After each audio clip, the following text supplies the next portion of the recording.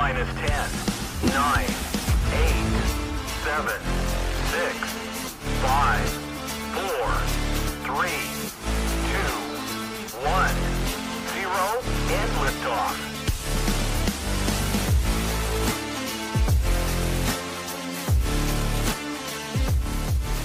All right. Welcome, everybody. You get the horns.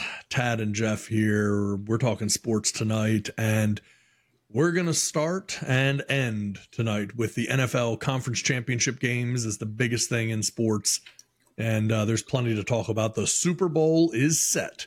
We now know who will be playing in the Super Bowl. It is the San Francisco 49ers and the Kansas City Chiefs. This is going to blow up a lot of conspiracy theories because everyone had it laid out based on the Super Bowl logo and the colors and who was supposed to play and how it was supposed to go.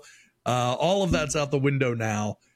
So yet again, somehow they've shot down another conspiracy. So, but yeah, Tad and Jeff here. Let's get the show on the road. How you doing tonight, brother? Good. Or did they? Or did they realize the people were on to them and they That's said, right. oh, we got to change the script up?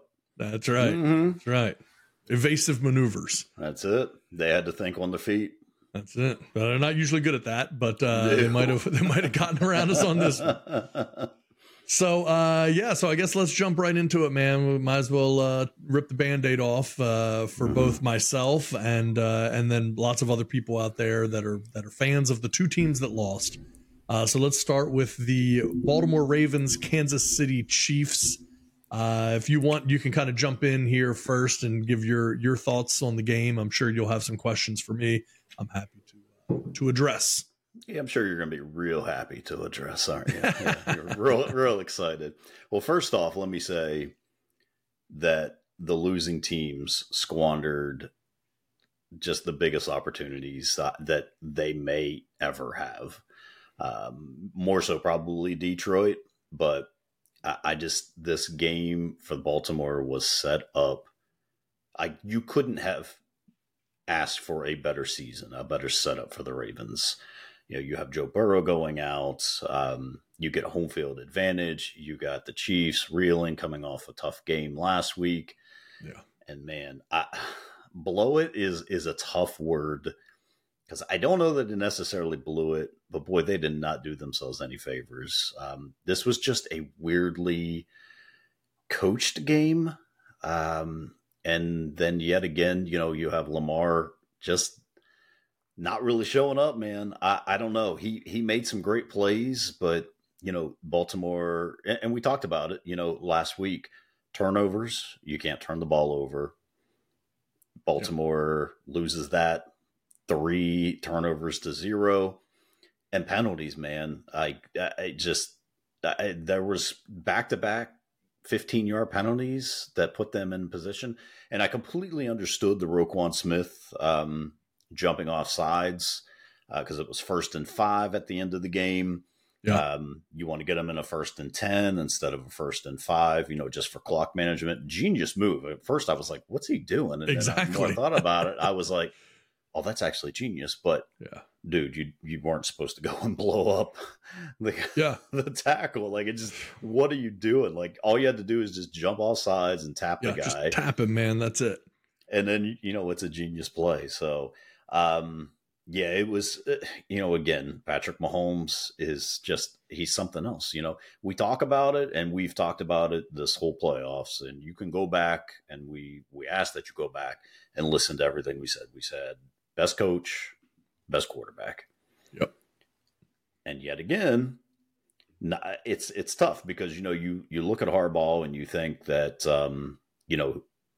he may be on some sort of an even level or maybe even just a step below what Andy Reid is. And then Lamar is coming off of his, what we expect to be his second MVP year and a down year really for Mahomes, which his down year is a year that just about any other quarterback would beg to have just once. But yet again, they prevail. So, it's tough, man. I won't say I was rooting for the Ravens, but I just expected them to come out and take this game. But they stopped running the ball. They ran the ball only 16 times that game. And this is what, you talked about earlier is the Ravens, how they will just wear a team down. They won't jump out of their game plan. There was never a point in time you guys were down 10 and it was like the Ravens just abandoned the run game. Yeah. And it just, it's almost like they didn't stick to the formula that had got them there. And we're going to talk about on the other side where the Lions stuck to their formula and probably shouldn't have stuck to their formula. So it's, I guess, danged if you do, danged if you don't, type of a situation. But that was just the one thing that stuck out. Lamar having to throw the ball 37 times. It's not, he's the quarterback, and you say, yeah, a quarterback should be able to do that, but that's not necessarily his game. That's not the Ravens' game, and it's just, it's quite odd. And then you got Zay Flowers, after he makes a big catch, he spikes the ball, and I know everyone wanted to point to everything Kelsey did, but it was more of the spiking the ball, I think, than anything else, and then turning around and flexing on the guy, and then the fumble at the goal line. I don't know, man. It's not something you see Zay do a whole lot of. Fumble. That one you can almost chalk up to him trying to get into the end zone, maybe trying to do a little too much, and just a heck of a play, by the Chiefs defense. But your defense held them to 17 points. And you only score 10. It's unbelievable. The way the Ravens were putting points up, you thought if I told you, hey, Chiefs are going to score 17 points, you're automatically going to be like, yeah, that's a win. That even as good as the Chiefs defense is, and I don't know, Chiefs defense probably is averaging maybe 17 points a game, but you think in the playoffs, you hold Patrick Mahomes to 17 points and 0 points in the second half. If I said they score 17 points and they don't score in the second half, 10 out of 10 times, you're going to say, yeah, Ravens win that game. If I told you nothing else, you would say, yeah, Ravens won that game. So very disappointing. A few things I saw here, and I'm going to throw these out at you. We talk about Sean McDermott, and has Sean McDermott run his course in Buffalo? In his last 9 seasons, Harbaugh has 2 playoff wins. In his last 4 seasons, McDermott has 5 playoff wins. Yeah. Is the seat obviously isn't hot because Baltimore is the same as Pittsburgh. You're not getting rid of your coach. Harbaugh's been there for 16 years, I believe. He's not going anywhere, but you're about to lose. More than likely, you're going to lose Patrick Queen, which he was an All-Pro this year, if I'm not mistaken. Was he not? He was a Pro Bowler. Pro Bowler. Roquan was an All-Pro. Patrick Queen, I believe, was only a Pro Bowler. A Pro Bowler. Okay. So good chance you're going to lose him. Great chance you're going to lose Mike Macdonald.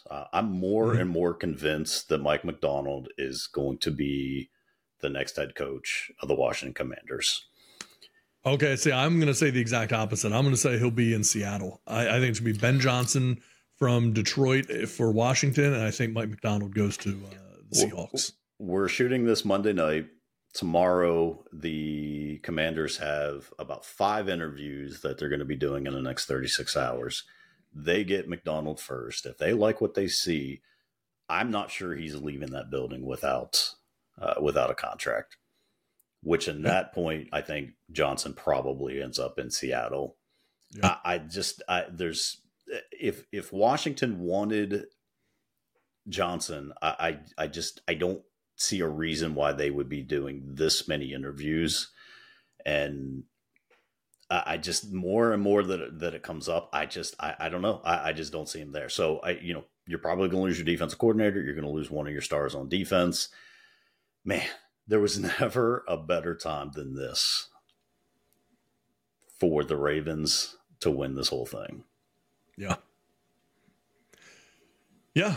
I mean, look, bottom line, yeah, I mean, I've got plenty I can say about it. I think, it's been interesting to me now, 24 hours having gone by, right, when we're shooting this 24 hours after the game. And the thing that strikes me in the whole situation is, I've said it many times, right? You're never frustrated. I mean, no one likes to lose, right? But you can live with losing if you feel like you played a good game, you played your game, and you got outplayed. It's incredibly frustrating when you lose not playing your game. And, that's something that I that's the only thing I can't explain. I really, I don't have any issue really with Lamar in this game, big picture. Obviously, you want to see the guy take over. You want to see him do all these amazing things because of who he is and what he's capable of. But he throws for 272 yards and a touchdown. Of course, obviously had that horrible pick in the end zone, which was, it never should have happened. It's like Jordan Love. It's like Jordan Love throwing across his body at the end of that game when they didn't need to do that. That play should have never been there. No reason for that. No, but what was Likely doing throwing his arm up like he was wide open? I know. That is the weirdest thing. I'm like, why is he raising it up? Because, I mean, you're going to see that as a quarterback and my guy's open. Now, again, and he did have a step, but he was being very optimistic to throw that arm up. I mean, you had a step on that defender, but you had three guys behind you there and a tiny window because you're going into the end zone. There's almost nowhere for Lamar to throw the ball. Right. And look, I think he probably intentionally underthrew it a little bit, knowing there was a decent chance for pass interference. You see all the clips now and everybody talking about it. A very strong argument to be made that there should have been a pass interference call there. But at the end of the day, you don't win the AFC Championship game hoping to get calls from the refs, right? Like, that's not a strategy. And what is a strategy is doing the things that you are the very best at doing. No one was better this season running the ball than the Ravens. The idea, to give you just kind of like a frame of reference, Baltimore was 11-1 this season when their running backs touched the football at least 20 times, and they were 3-4 when they had less than 20 touches. Ravens running backs had a total of 6 carries in this game. There were 8 total designed runs because Lamar ran the ball twice on designed runs. Everything else were just scrambles. Yep. You cannot have the Ravens rushing attack with Gus Edwards, Justice Hill. I don't even know why they signed Dalvin Cook, because that guy didn't get a single carry in the AFC Championship game. No. If you look at that roster of running backs and you say in a close game the entire way through that they get 6 carries, it doesn't make sense. Like, there's no scenario where Lamar was set up to be successful in that game, because you made, from moment one, from the very beginning of the game, you made the team completely one-dimensional on offense for reasons I don't understand. Because if you remember early in the game, they finally ran the ball. This is still, I think, first quarter. Gus Edwards breaks like a 16-yard run, and it's just looking like, okay, now, let's just settle in and just run our offense and pound the ball. Let's wear these guys down a little bit. And we immediately go away from it. It's almost like it was a willful decision to not run the ball. Now, I will say, and we talked a little bit about this. There's a video out there already on the Purple Perch about this, that this, you don't know where that's coming from, right? What it's based on. Is this did they see something on film? Did Harbaugh, Munkin, and the rest of the staff see something on film that made them think that Kansas City would somehow be susceptible to this passing game? Because you're playing right into their strengths if you plan on 100%. Throwing the ball when they have a Trent McDuffie and L'Jarius Sneed at the defensive back positions. So it doesn't make sense. They're not good against the run. Buffalo the week before put up, over 180 yards rushing on the Chiefs? So the idea that you're not doing that makes no sense in a game that was never further out than 10 points.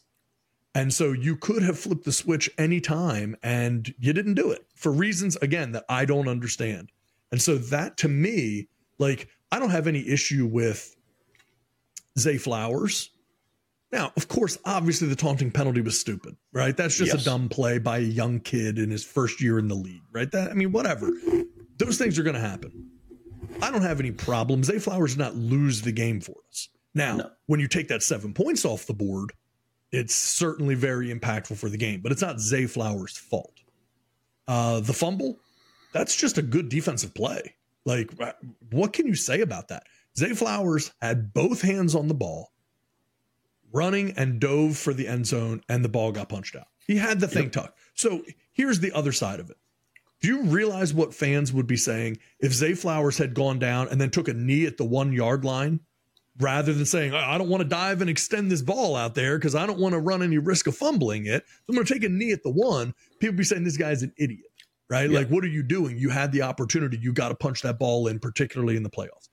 He did nothing wrong in that situation. They made a good defensive play. Got to give credit where it's due, right? Like that's what happened. Second half, in my mind, it was, okay, well, we got this. And then you saw the Ravens defense totally shut them out in the second half. And it was kind of like, okay, but just like the Houston game, it's going to be that first half's going to be tight. And then the second half adjustments. And we've seen incredible second half adjustments all year on the offensive side and defensive side with the Ravens. In this game, we saw it on the defensive side, and there were 0 adjustments made in the second half of the game on the offensive side. I don't understand why. Again, what were we looking at that made us think this strategy is working for us? I don't understand. That's a coaching issue. That's coaching and nothing more. Right. And just the amount of blitzes that the Chiefs put on them, like, it just seems like it was set up for the run. How do you stop a blitzing team? You run it. I mean, that's it. Like, you don't want them to come out, or you play action off of it. I don't even see any play actions off of all of those throws. Yeah. Like, you just, you got to freeze those defenders. And if you're not able to run the ball, they're just going to tee off on you because they're not going to be planning on it. It was just weird. Like, it was just complete opposite. And I don't know, like you said, like, I don't know, was that the game plan going in? Like, hey, they think we're going to do this. Yeah. So let's do this. Just completely getting away, realizing you're the better team, you don't have to play their game. You don't have to play their game. You play your game. You make them come to you. By the way, just we're live streaming this, and Niner Gang has said that Ben Johnson to Washington is definitely happening. Adam Peters likes to look into everyone before making a decision, but Johnson's been the favorite. Peters is great at doing his research on guys. He found all the late round gems over this team's build. Commanders are going to be in good hands. Take that for what it's worth. Yeah, but, no, it's possible. You're bringing a lot of guys in. So, I mean, we'll find out. I guess we'll see in the next. I mean, I would assume, I don't know, with them, who knows? But I would assume by the end of the week, we should probably know. I don't know. The buzz on McDonald is quite high. So, Johnson, I think, makes a lot of sense. But if he's not it, I think Mike McDonald is someone I would bring in. They're the only two. I mean, they're really the only two guys with any sort of heat on them right now. No, and I don't know a lot of people. I don't know if you saw just before we started recording, Ravens director of player personnel Joe Ortiz will be going to the Chargers now as general manager. So he will be, which is not a surprise. I mean, the Harbaugh connection there is obviously strong. Ortiz is incredibly good. He's been a huge part of the Ravens organization. But the next step for him was going to be general manager, and you're not going to get that in Baltimore. So, I was hopeful that maybe, it wouldn't happen just because you always want to keep your best people in the building.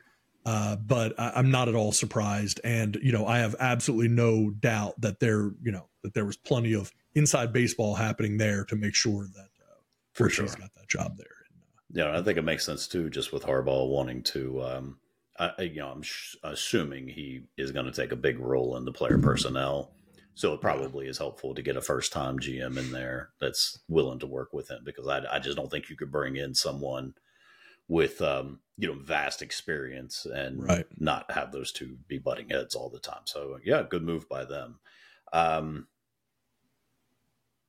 What were we talking about? Oh, that's right, the Ravens losing. What what do you say about Lamar Jackson in the playoffs? So he's currently 2-4, 6 TDs, 6 picks, passer rating under 80. He's 0-4 in the playoffs when the opposing team scores more than 13 points.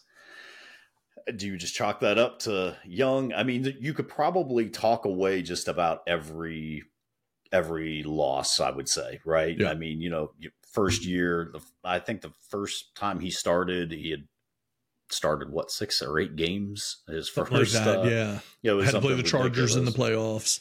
Yeah, but there's, it's one of those things. I guess like the narrative is the narrative until you prove it otherwise. Yeah, but there's something different. I don't know what it is. I don't know if it's just bad luck or if it's just circumstantial. What that is, but I'm very curious your take on that, because you remember the Ravens weren't going to be quick to sign him, and then we always thought he probably would go back, and the Ravens were just hoping that somebody else would set the market for him, and I guess technically they did, because no one wanted to offer him a contract. Yeah, but what do you think of playoff Lamar versus regular season Lamar? Because the numbers are night and day. Yeah. No, look, the numbers are obvious and they're different. I mean, and yeah, you can explain it away to a degree. I mean, obviously, year one, the guy's a rookie, played part of a season and, goes to the playoffs. Also, not for nothing, that was a team that was not playoff bound whatsoever. And then they ended up winning, 6 or 7 or something like that after he took over to make the playoffs to begin with. And then, if I go from there, the Titans game, I mean, if you look and we're talking 2019, if you look at the moving the ball in that game, I mean, there were tons of yards. There was no issue with that. It was getting the ball in. I think, this year's situation is a little different, right? I mean, he played well against Houston, last game. I think this game, again, if you told me the Ravens are going to give the ball to the running backs 6 times and Lamar's going to be throwing the ball the entire rest of the game without knowing anything, I don't even know who we're playing. And I'm going, that doesn't seem like a good strategy, right? Because we know it isn't. And that's for a regular season game, much less a playoff game. So from my perspective, there's someone else who had a reputation for not being able to win in the playoffs, and that's Peyton Manning, right? And that narrative is there until it isn't there. And the reality is, I firmly believe that if the Ravens had run the ball 20 or more times yesterday, they're in the Super Bowl. And so that question wouldn't be there about Lamar. But instead, they didn't run the ball, and what happened. And so, it's tough. I mean, there's no doubt about it that it's tough. This is also the first year under a new offensive coordinator. So, there has been a massive leap this year in Lamar's play. I mean, the player he is now versus the player he was in 2019 when he last won the MVP is night and day. He is so much more dangerous as a quarterback now than he ever was in 2019. And so, you're seeing the decision making, you're seeing the completion percentage, you're seeing him, we talked about this the other day on the Purple Perch. Lamar, up through last year, he was the 36th ranked quarterback in the NFL against the blitz. This season, he was 5th. You don't just improve 31 spots against the blitz in a brand new offensive system without having a pretty good understanding and be maturing as a player. And he is. And so, those first few years, this dude had a ton on his shoulders. He was the entire offense. Now you're seeing things, be a little bit more balanced. I don't put a lot of stock in those things. I don't look at it and say, it's impossible for Lamar to win. He just can't do it in the playoffs. I just don't want to see the team change what they're doing strategically. That's the biggest thing. Continue to run the same offense, and my guess is you'll continue to have success. Completely change your offense, and I don't see how you can expect the same success. So that's just my take on it. I'm not absolving Lamar of all guilt. There were plenty of times yesterday I wanted him to take the check down, take the guy right in front of you. There's too many times he was looking for the home run. A few times that he should have run the ball and he just didn't.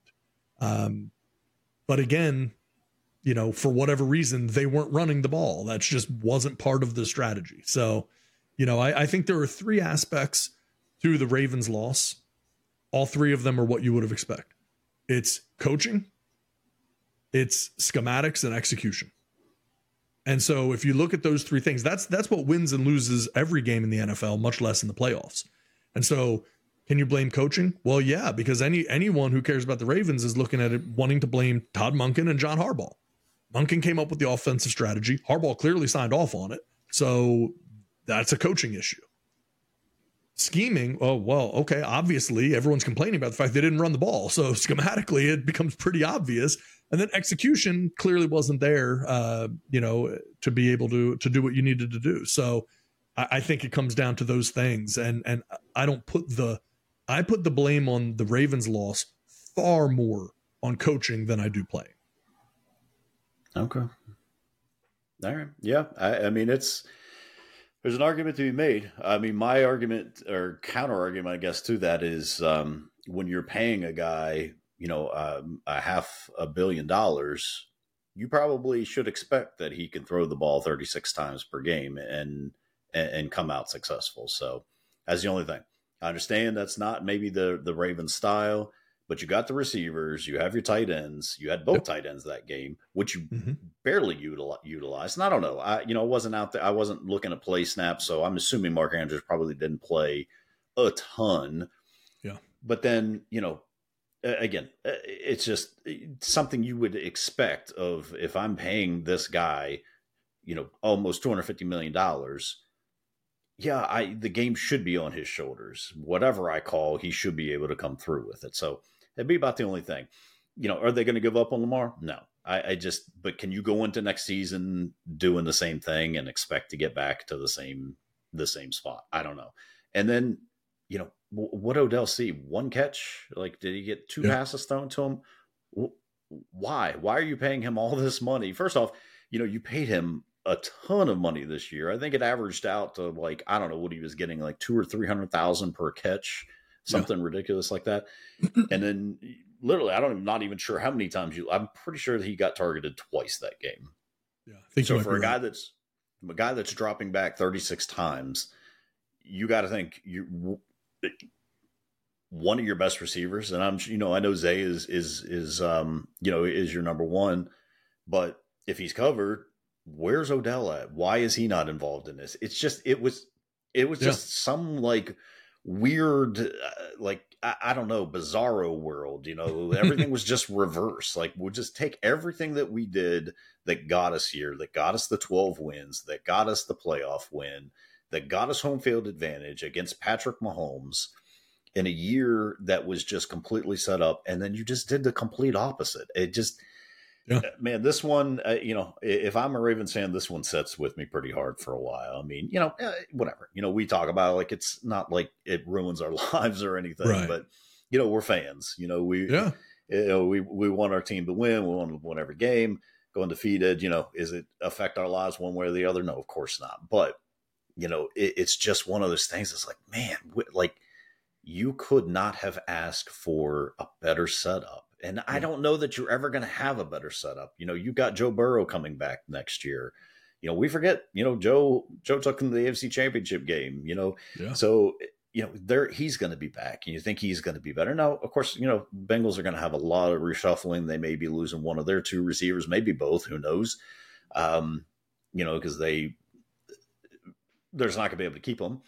But they're going to retool. They're going to rebuild. The Browns are going to be there. You have to think after 2 years of this with the Browns, we kind of realized that, yeah, they're going to be a dangerous team. They may not win in the playoffs, but they're going to be a headache for a lot of teams. And then, Steelers, hopefully, they'll get the quarterback situation figured out, another good draft. And remember, they beat the Ravens twice this year, once with Lamar, once, obviously, when they rested everyone, but it's just, you just had everything set up for you. And then you just went completely away from everything that you did. It baffles me as a Steeler fan. It baffles me. Doesn't make a lot of sense why they would do this. Now, now all that to be said, sorry, all that to be said, freaking Patrick Mahomes is the best QB on the planet, and you should never ever count this guy out. And I believe our preseason picks predicted that they would be going to the Super Bowl. I did not expect him to be going to the Super Bowl in this fashion, but we did. He's played now 17 postseason games. I want you to hear these numbers. In 17 postseason games, 14-3, 67.4% completion, 4,802 passing yards, 458 rushing yards, 39 passing touchdowns, 5 rushing touchdowns, and only 7 interceptions. Yeah, it's crazy. The dude just goes to another level. That throw he made to Kelsey, and I believe that was on Kyle Hamilton, which I think from my money, Kyle Hamilton is probably top 2 safety in the league. And I think you'd make an argument he very well could be 1. Yeah. I don't think Ronnie Lott could have made any play on that ball. Yeah. It's just a throw that's so underrated, because it's Patrick Mahomes. You just expect that. But that throw was just unbelievable. The placement that he put it was only where Kelsey could catch it. Nobody else was even going to get a hand on it. There's just not enough said. And, I think I was to the point where I was kind of over the Chiefs, that's just what happens, right? Teams start winning.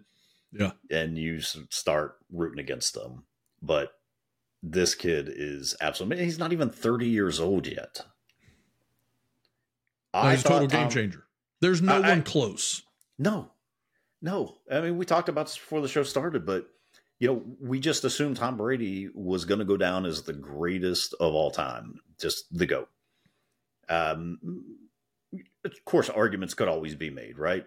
Yeah. But been to 9 Super Bowls, won 6 Super Bowls, 7 Super Bowls on his own, 7 Super Bowls. No, I'm sorry. So he would have been to, 10 Super Bowls, whatever it is, right? Been to a Super Bowl, felt like every other year of his career, won 7 of them.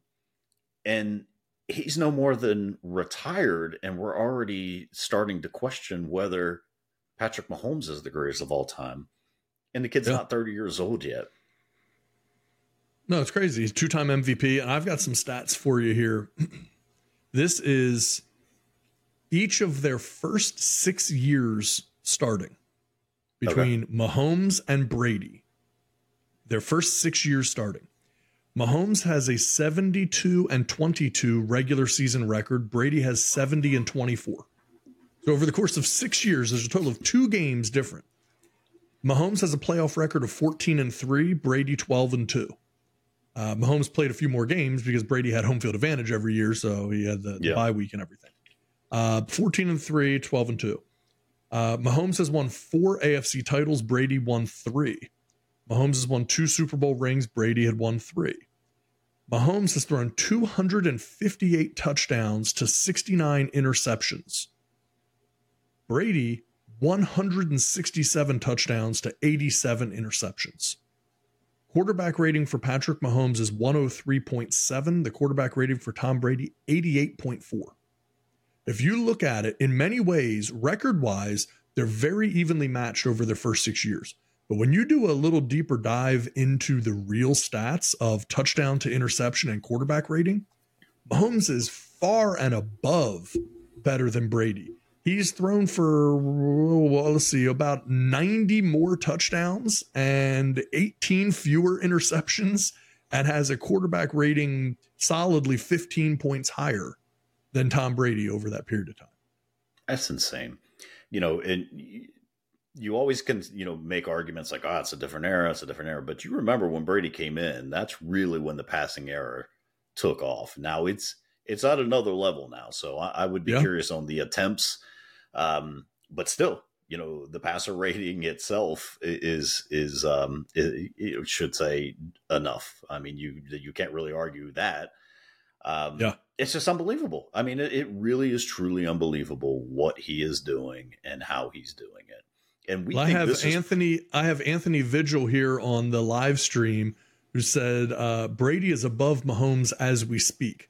Mahomes hasn't even won the Super Bowl, meaning this season, and people are riding his jock. So, oh, well, look, but hey, at the end of the day, I mean, you can't argue with the stats, right? If somebody is 15 points higher on their quarterback rating and has thrown 90 more touchdowns and 20 fewer interceptions over their first 6 years starting, I mean, those head-to-head numbers start to look pretty daggone good for Mahomes, and again, he's winning at just as good a clip as Brady was winning. Now, can they keep it sustained over a really long period of time?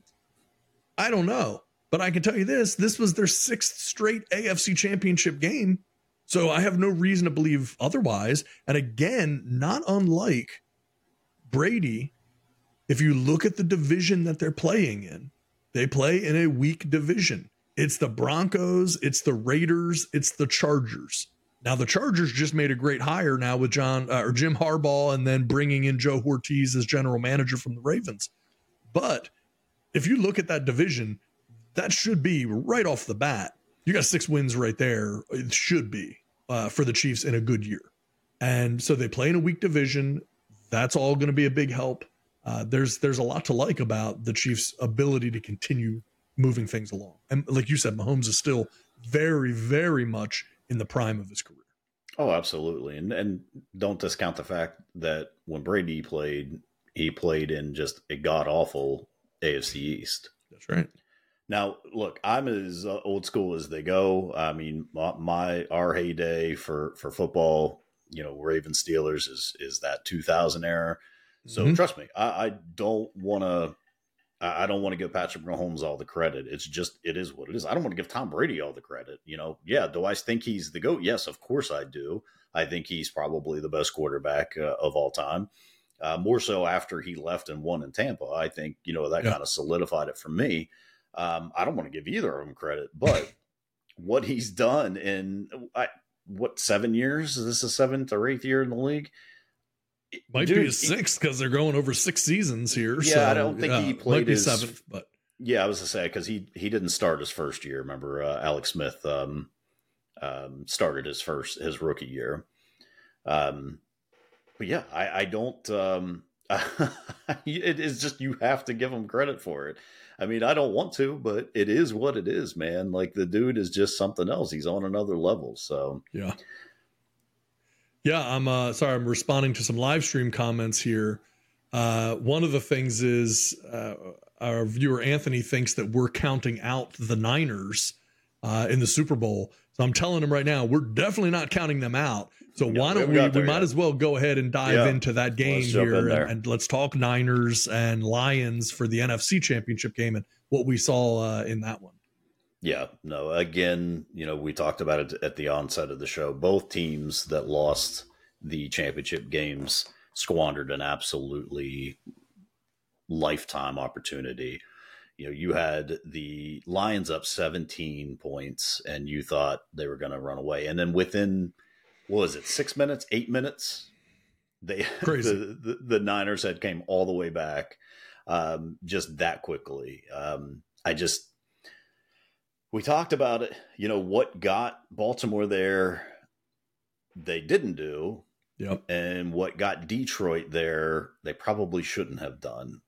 An opportunity to go up 3 scores and you decide. Now, again, it's a long field goal. And I'm trying to remember the kicker, Badgley, I believe, is the kicker for Detroit. He barely beat out Joey Sly, who was notorious in Washington. Yeah. Barely beat him out this year. So there may not have been a lot of confidence there. So I can kind of maybe forgive that a little bit. Like, all right, if you have an opportunity to go up 3 scores on a team, you take that opportunity. I just, it's one of those things. If he makes it, hey, he's a genius. He this is how he does, man. He's a gunslinger. He's just a go for it type of person. When it doesn't work, it looks pretty stupid. And sad to say, I believe they look kind of stupid in not doing that. They also had a chance to go up or get a quick score, get a quick field goal with time still remaining, where they could wouldn't have to try the onside kick and decide to go for it. It's just they just squandered that opportunity. Now, as much as I say, how do the Ravens recover? Well, the Ravens are the Ravens. They're always going to be. They're always going to recover. This one has to sting a lot for the Lions. Sure. As much as we talk about who's going to be lost with them, we know for sure, we assume for sure that Ben Johnson is gone. Yeah. They're already looking, getting interviews with the defensive coordinators, already getting interviews.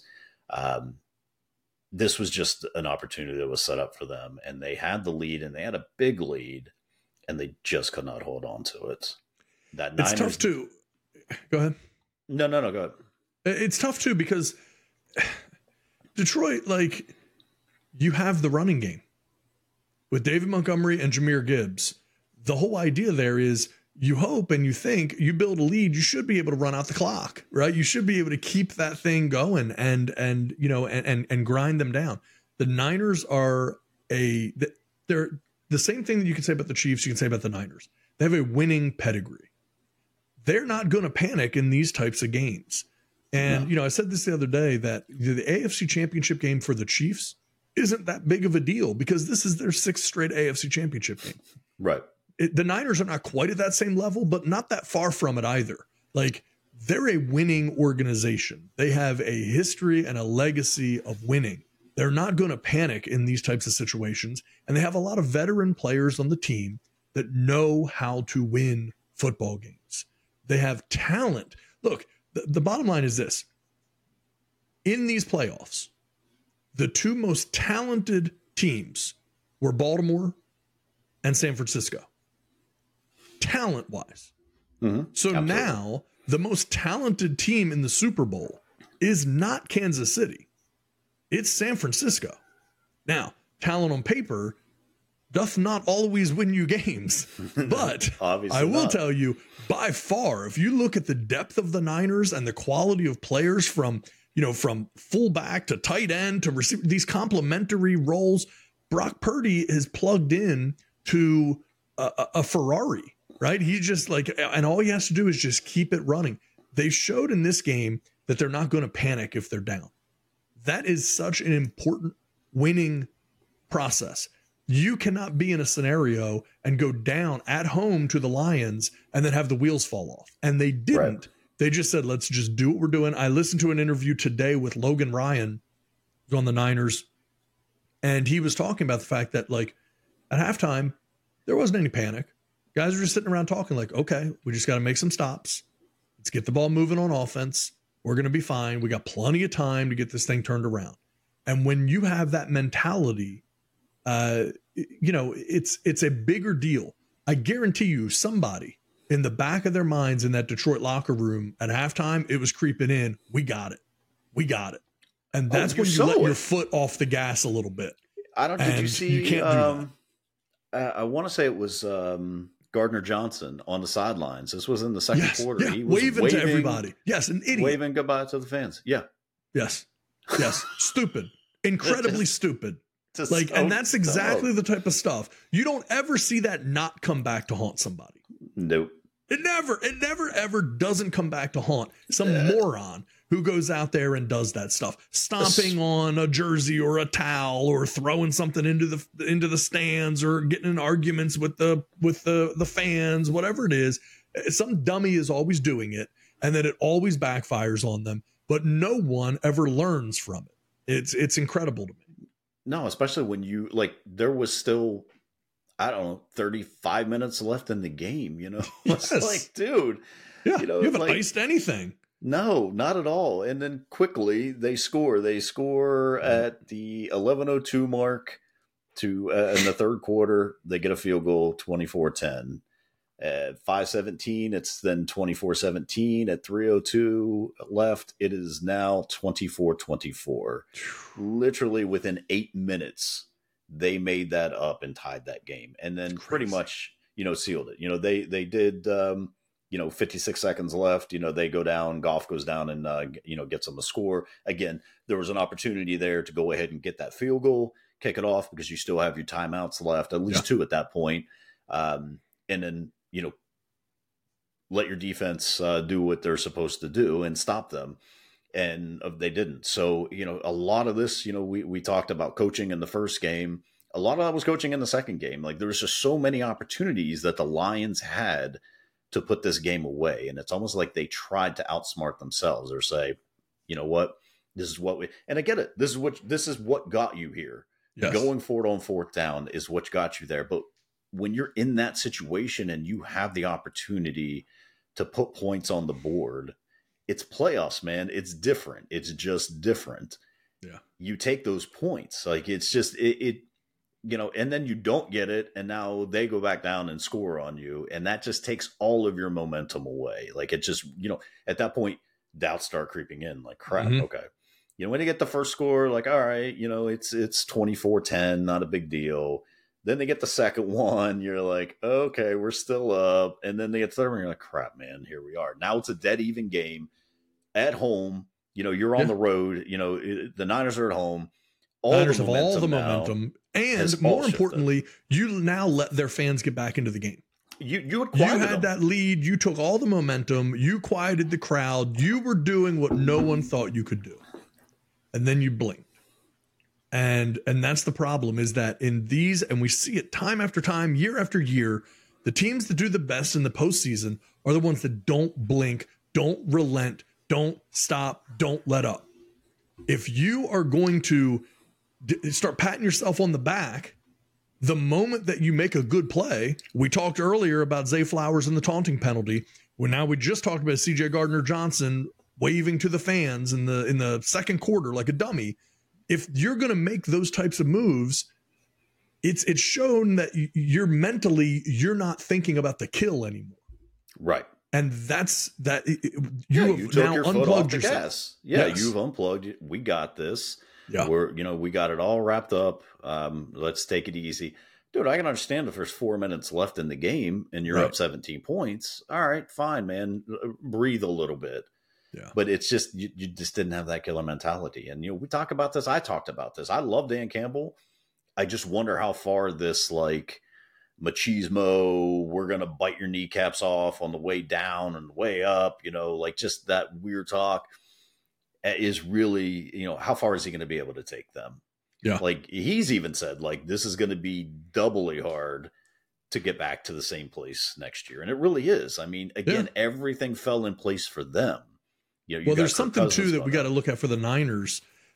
Like, when you look at their situation moving forward and you look at the Detroit situation moving forward, who has it easier and who has it harder if you're trending, right? If you're trending this thing like a stock and you start looking forward and you go, okay, well, who's Detroit going to have to go through? Well, we know the Packers are going to be a much improved team, or at least we have every reason to believe they will. And we don't know what's going to happen yet in Minnesota, so we don't necessarily need to put too much in there. But they've got talent on that team. We know a ton that. of talent on that team. Yeah, and if Kirk does come back, which I don't know, did you see he was asking for $90 million guaranteed for 2 years?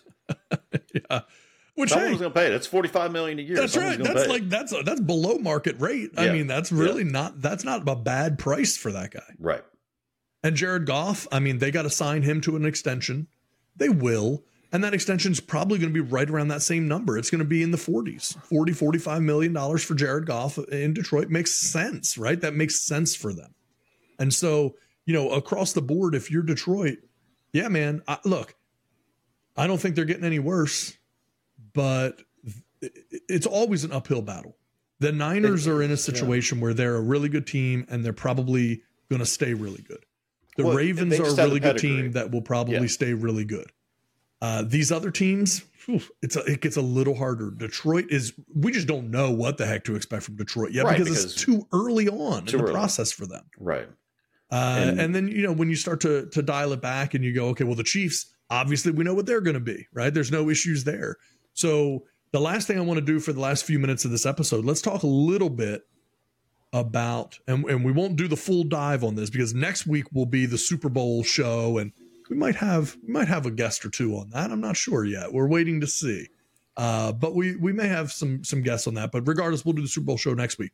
But just early on here, what do you think for the Super Bowl between the Niners and the Chiefs? You don't need to make a pick, but just, what are some keys to the game, and what are you thinking here? How are you feeling?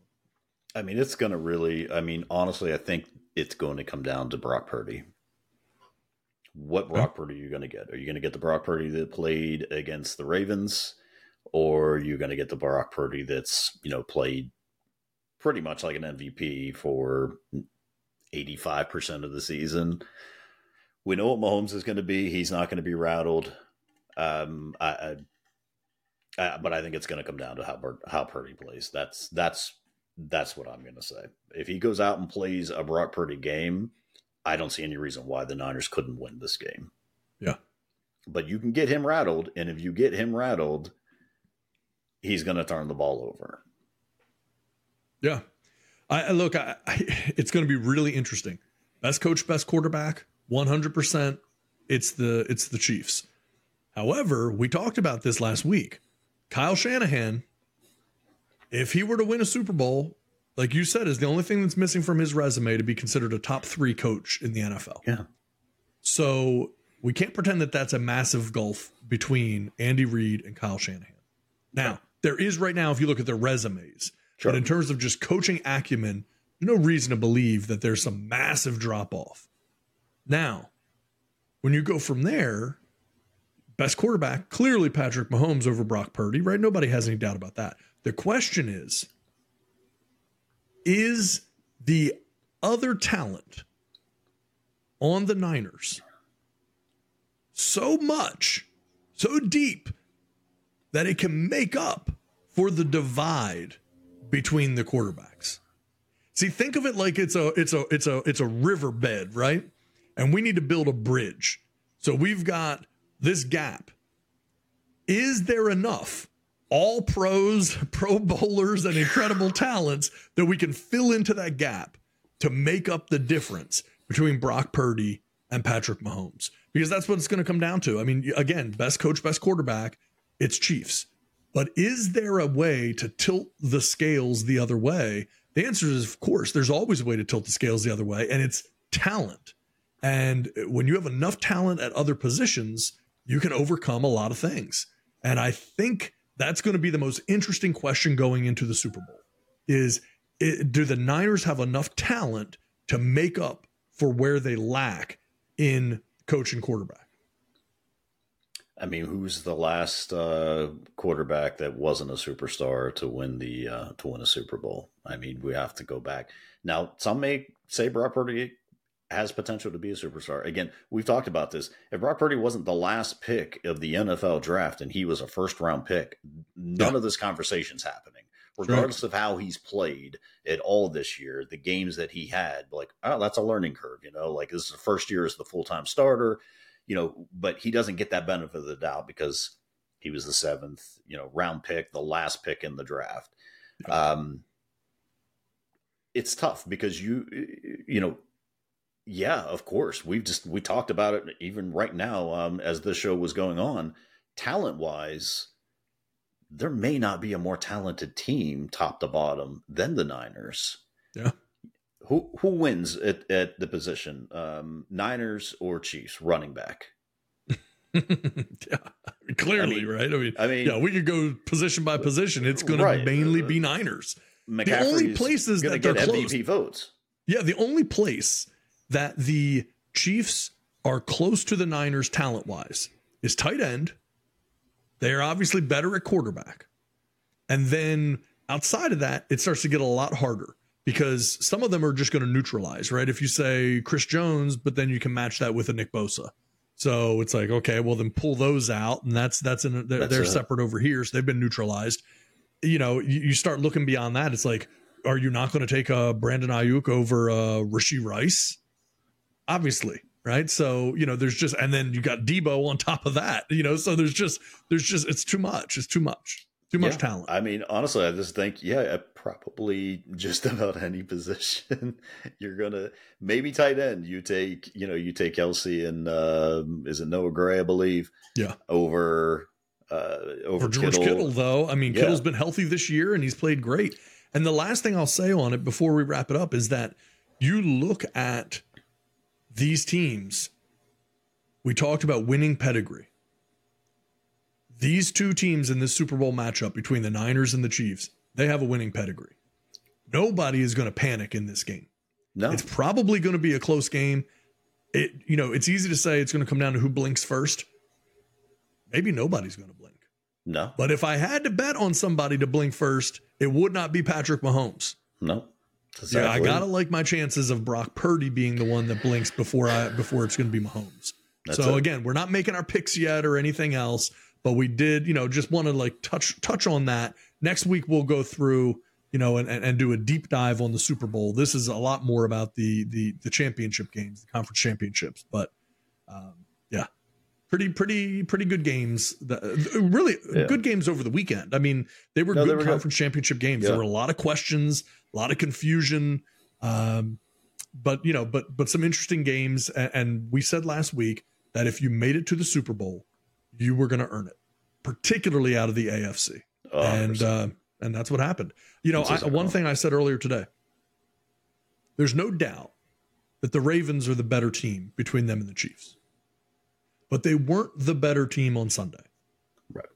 Now, whether you want to blame that on coaching, on the players, on execution, doesn't matter. They were the better team on paper. They were the better team throughout, but they were not the better team on Sunday. That game gets played 100 times, maybe 97 of them Baltimore wins. But that particular game on that particular day, they were not the better team. No. Sucks, but that's the way it is. And that's the playoffs, man. That is the playoffs. You got to play perfect. Unless you're a 2 seed playing a 7 seed, and we even saw a 2 seed go down to a 7 seed this year. Right. So, playoffs, you have to be perfect, and the team that plays the best at that time, is going to win. You saw the Steelers win it from when there was only 6 seed, win it from the 6 seed. They just played the best 4 games out of everyone. Were they the best team in that league that year? No, they were not. But they were the best come playoff time. So it's going to be curious. It's going to be a good game, man. I'm excited for it. Like, I know a lot of people are like, dude, this is the playoffs that, this is a Super Bowl that nobody asked for. And I get it. But this is like, if it wasn't going to be the Ravens and the Niners, this is that you can't, not sure you can ask for anything better at this point. So can Patrick Mahomes carry the team on his shoulders one more time and will them to another win? Or will the talent just finally be too much for him? And that's really going to be the narrative, I think, going out through this. Can Mahomes overcome all that talent on the Niners? Yeah, it's going to be a big question. It'll be interesting. It's going to be a heck of a game. Looking forward to the Super Bowl. We will do a deeper dive on it next week. So, again, anyone listening, make sure you are liking, subscribing. Make sure you turn those notifications on.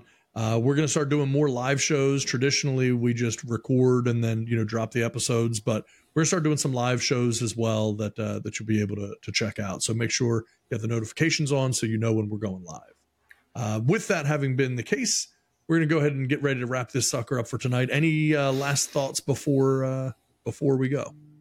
No, I will say, I say no, and then I go into saying something. Greg Olsen is about to be demoted because Tom Brady's coming in, and it is such a freaking crime. Yep. Greg Olsen has been beyond fantastic this year. It is actually a joy to listen to him. Compare those 2 games, listening to Romo and listening to Greg Olsen. There's no comparison. I hope there's someone picks him up. He can get out of that contract or whatever, because he should be a 1A commentator for sure. Totally agree. Romo's horrible to listen to, and yet he has total job security. Yep. Massive contract, total job security. And then Greg Olson, so much better, can't manage to keep a job. It's completely unfair. The last thing that I'll say, closing out, is actually going to be a message for Ravens fans. You look silly. So many of you. I see what you're saying. I see the stuff that's going on online. And this is how all fan bases act, right? Sure. Don't be an idiot. Like, your team literally was just one game away from the Super Bowl. You're in the AFC Championship game. The rest of the league would die to be in that position. Should you have won the game? Yes, obviously you should have won the game. Is it disappointing? Of course it is. But the idea that you're going to go out there and attack the players, tell them they're bums, all kinds of stuff, say all these things. We need to fire Harbaugh. We need to do all these things. Like, come on, man. Like, here's the thing. And Ravens fans, I know this about you. And I know it probably exists in every other fan base as well. You love to look at other fan bases and make fun of them about how they are with their team and how they melt down over things and, and all of this stuff. And obviously everyone kind of laughs at Bengals fans for obvious reasons, but like, they're a good example of like, where it's just like, you want to hype up your team as being something, but you've never won a Super Bowl and, whatever it is now. And like all of these types of things. And yet the moment that you lose a game that you feel like you should have won, it's like, everybody should be fired. These players suck. This guy, Lamar's terrible. Okay, well, he's a two-time MVP by the time that he's 27 years old. He's the youngest two-time MVP in history. Doesn't matter. He's horrible. Okay, cool. Well, let's get rid of him. Zay Flowers is a bum. What an idiot. Guy's a rookie, man. A rookie, yeah. Marlon Humphrey goes live after the game. He's live streaming. People are like, you're a bum. You need to be cut. You're like, it's like the guy was injured for a few games, and then he comes in and he plays. He's fighting through injury to be able to play. Like, it just doesn't make sense, man. Like, your frustration is warranted and actually completely understood. But take a step back and recognize the fact that you have a lot to be grateful for if you're a Ravens fan. You not only know who your quarterback is, he's under contract. You have an incredibly good young nucleus. You have one of the best front offices in the league. And this idea that it's like the sky is falling every time something happens, there's only one team that's going to be happy with the way their season ends. One. So this idea that like, everybody sucks. I promise you, you get rid of the players that you think suck today, it's going to be a whole lot worse moving forward. I can promise you that. So it's like, come on, man, have a little bit of gratitude for what the team has actually been able to accomplish. You are playing in late January.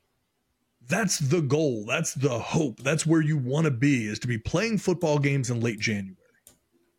And then you are, and it's like, oh, these guys suck. No. Yes, it was a bad game. It was poorly called, poorly executed, all of those things. Nobody can take anything away from that. But man, I mean, you look so silly when you go out and you say these things. And it makes it clear you're not really a fan of the team. You're a fan of winning. And those are two very different things. And this exists in every fan base. If you're a fan of the team, you understand the players hate losing just as much as the fans do. The difference is they actually work their tail off to be in that position. And you could say, oh, they make tons of money. Yeah, they make tons of money because they put the work in. You make a little bit of money because you sit on your couch watching them. You buy the tickets, they get paid. It is a different thing. So you being angry and upset and hurt and, again, attacking players and like saying all kinds of horrible things. Sure, you have the right to do it. You can do it because you have a Twitter account. But at the end of the day, it doesn't make sense. It does not make it seem like you are a more passionate fan or something. If you think that's what it does, where it's like, I'm so angry, I can't. There's this sort of subconscious communication that this is showing the world what a fan I am. It isn't, man. You look like a dummy. That's it. And I'm sure I haven't gone on and looked, but I'm sure it's the same for Detroit fans. There's probably plenty of them. The difference is Detroit never expected this. So they are just happy to be there, even though they lost in a soul-crushing way. Sure. But then when you're the Ravens, you expect to be there. But the thing I'm going to remind people of is, with the Ravens, there were not tons and tons of people who were saying the Ravens are a definite Super Bowl shoe-in this year. You had a second-year defensive coordinator who looked good in the second half of last year, but you didn't know what you're going to get. You just signed Lamar to a big money contract, and we know how those usually go, right? Play does not usually escalate and go up after signing a huge contract. It stays the same or goes down. And then you had a first-year offensive coordinator. We don't know what the system's going to be at all. And you ended up here. If I were to say anything, I'd say maybe the Ravens are ahead of schedule. So is it tough losing? Of course it's tough losing. It's always frustrating. It's always difficult to lose. But come on, man. Grow up a little bit. That's it. That's all I got. Hey, enough said. Yeah. All right. We're going to wrap it up for tonight. Thank you for checking us out. Make sure you're subscribing. Make sure you're liking. We got the podcast as well. We got our other show, the big show here on You Get the Horns. We got a ton of stuff happening. Make sure you check us out. It's a fun time to be a football fan. We got a lot of stuff upcoming here and some fun things that I think people are going to enjoy as well. So stick with us. We appreciate it. We will be coming to you next week as well. But in the meantime, enjoy the games, unless your team lost, in which case get some sleep, stay off social media. Best I can. 24-hour rule, okay? 24-hour rule. All right, everybody. Have a good night. Good night.